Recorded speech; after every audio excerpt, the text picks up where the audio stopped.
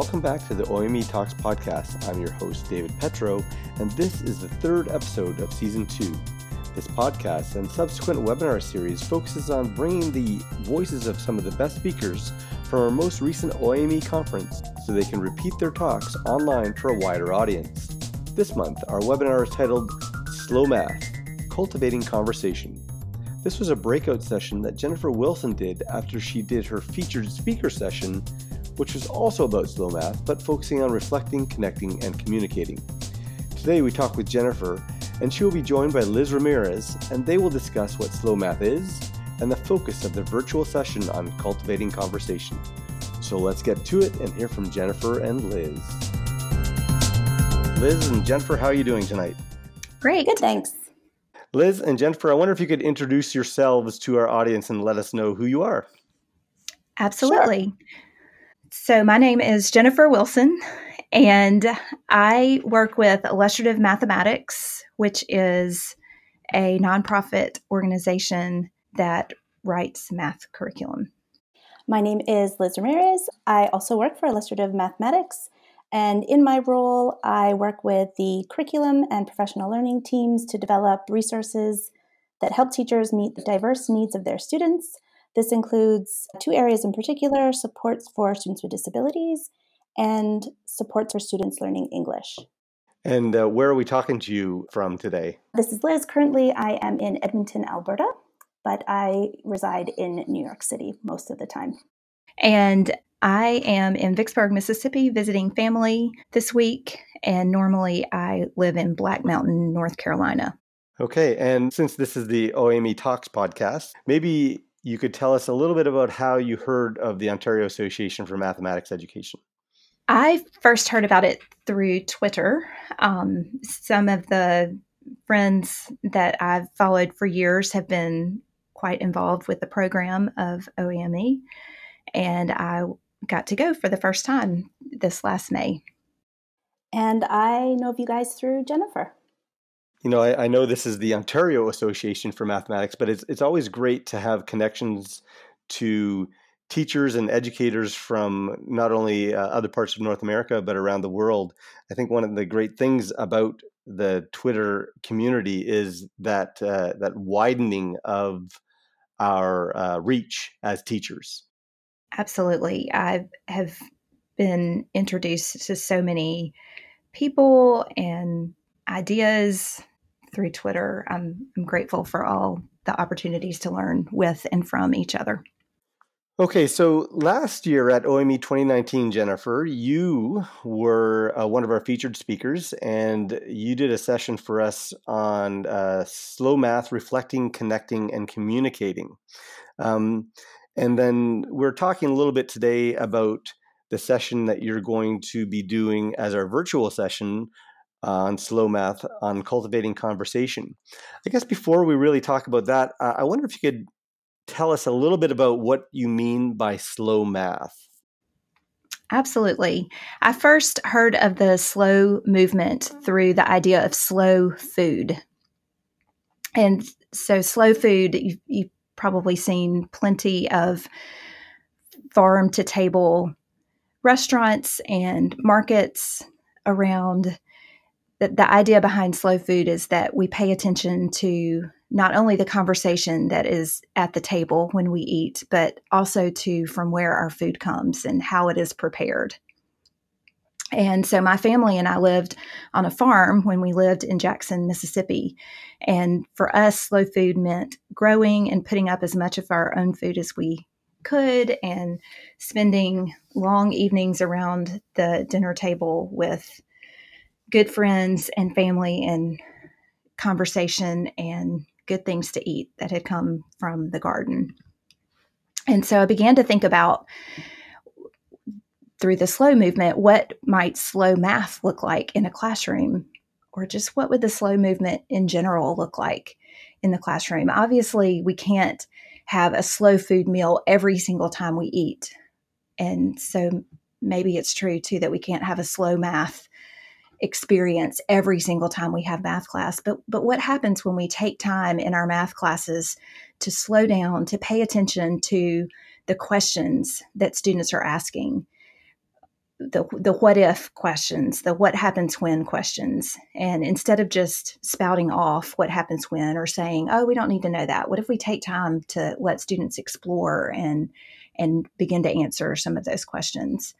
What if we take time to pay attention to the conversation that is in the room that students are having and actually cultivate that conversation so that what they're sharing with each other grows and they become confident in sharing their mathematical ideas with each other, sharing what they see and what they wonder. And what if we cultivate listening as part of conversation, not just speaking, but also listening to our students and to each other and teaching students how to listen to each other. The way I hear it from you, I mean, this really is an expansion of, making students the center of your classroom as opposed to the teacher being the one giving all the information. Absolutely. It is about students driving what is happening in the classroom. Not that students are driving the content that you're covering, right? We have content that we want students to explore in certain classes, but letting the questions that they have drive the experience in the classroom instead of just letting it happen through questions and through conversation. Do you run into any problems with the phrase slow math? Do people have misconceptions about what that might be? That is funny. When I first started thinking about slow math, I looked up the hashtag slow math just to see what was there. And this was several years ago when I first started thinking about it. And there were several who thought that slow math was about a professor who was droning on and on during the class and just wouldn't quit talking. So theirs was more about Ferris Bueller's Day Off, Bueller. Yeah, exactly. Yes, like the class would never end. So yes, there's definitely some of that. Or there were also people who were using slow math to say, just to share how that they weren't confident in what they were doing. They, were feeling like they weren't good enough to do it. They needed it to slow down. I think I remember one about, we've gone over 3 chapters in 3 hours. Slow this down. So yeah, there was definitely some of that. But the same thing happens with, if you look at the slow food hashtag as well, right? Like some of that is because your food isn't getting to you fast enough, instead of the true ideas behind the slow food movement. And I honestly think that it's a really good thing to point out to teachers and to all educators, and not just in mathematics, but I mean, not all students learn at the same pace. And even some of our best thinkers were not the quickest at doing calculations, at retaining the material in their math classes. There's a clip online of I saw an interview with Roger Penrose talking about how he almost failed out of grade 3 because he just wasn't quick enough at doing math. And I think this purposeful idea of looking at math and slowing down the pace, right, is a way to sort of have students of all abilities really engage.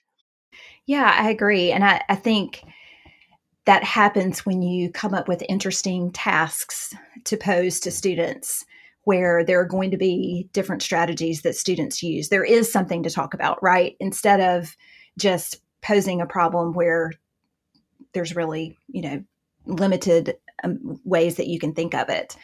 Yeah, I think that's good stuff. I was thinking about a friend who had something that I've heard her say many times when she was talking with teachers and students, is that learning is the constant, but time is the variable. We don't all do this at the same rate. And that there's not anything wrong with that. And sometimes students are penalized because they're not learning at the rate at which the class is going, but they are still learning. Right. So, Jennifer, last year at OME, your slow math session which I should tell our members is available for viewing in the members only section. That was on reflecting, connecting, and communicating. And this time around for our virtual session, you and Liz will be focusing on cultivating conversation. Maybe you can bridge those two ideas for us. Absolutely. So this really, the idea of cultivating conversation, the need for cultivating conversation came from a student that I was working with one-on-one a couple of years ago.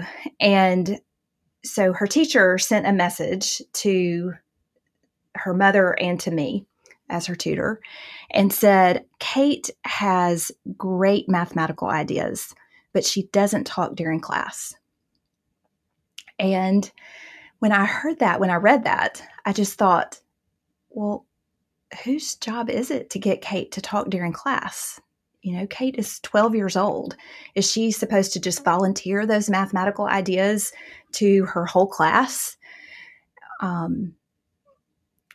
is that supposed to work? And at the same time, I was working with illustrative mathematics, and we use something called mathematical language routines to inform mathematical language development, particularly for language learners, but also for all students, because mathematics is a language that none of us speaks as our first language.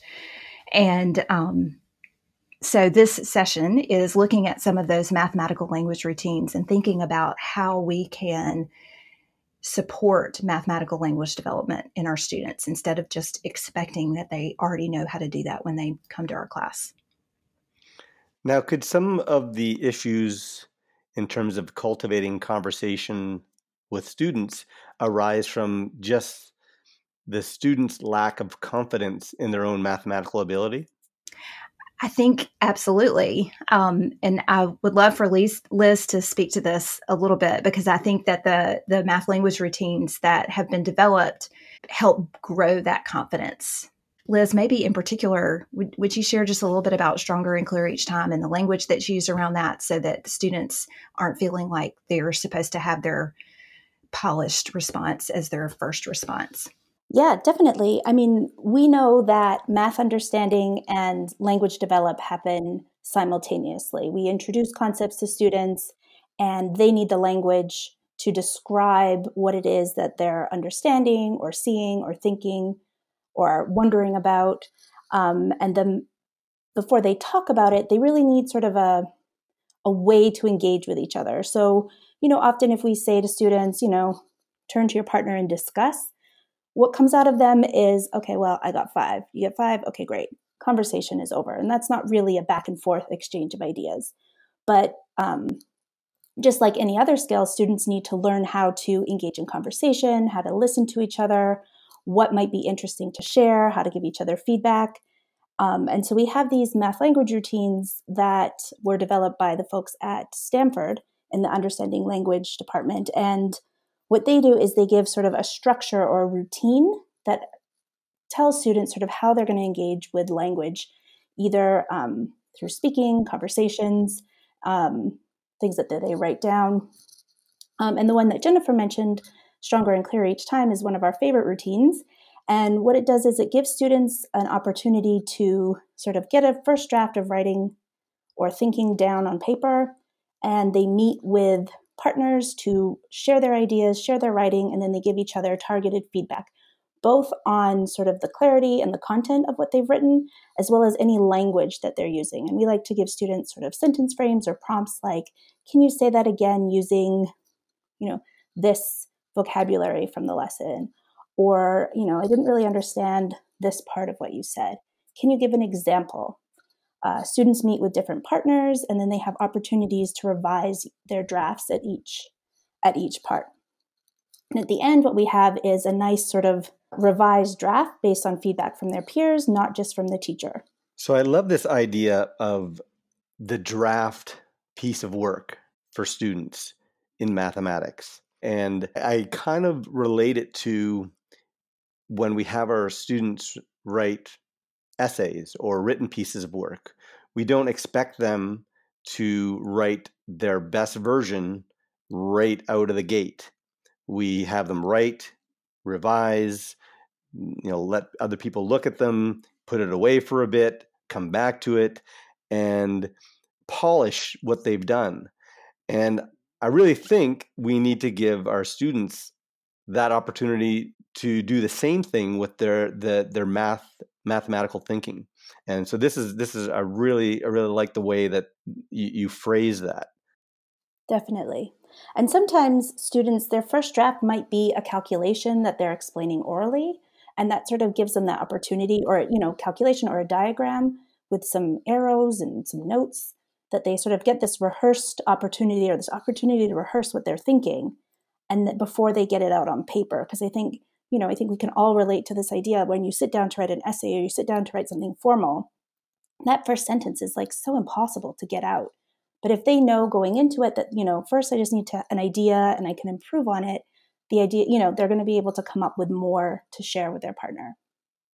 And I think it's coming up with more routines in your classroom to help, for lack of a better phrase, the title of your talk, cultivating conversation. We need to have those prompts. So can you tell me? Can you give me some other ideas that we might, we don't want to give away the whole virtual session that you're going to be putting on, but can you give us some other ideas that we're going to see show up in that session?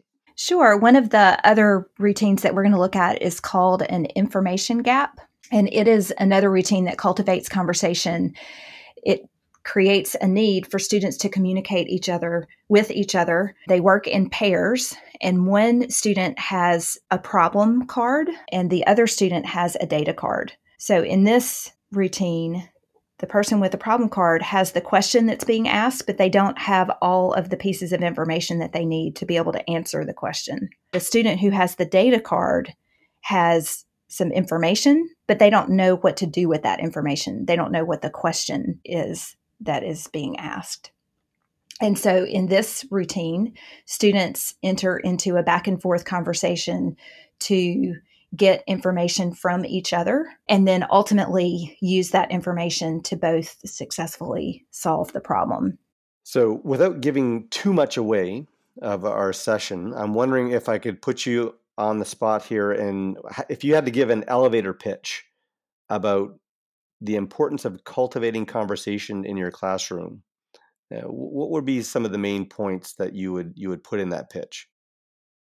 We have lots of research that tells us that learning is social, and this provides students with another layer or another opportunity to acquire knowledge, acquire understanding, and to learn with their peers, rather than just sort of being on the receiving end of a bunch of information in sort of one direction. The idea that learning is social is not a mathematical construct. That is a education construct. And I think, that's something that we're making some great strides, I think, in mathematics in terms of helping kids, or helping develop situations where kids are more social about what they're doing in math class.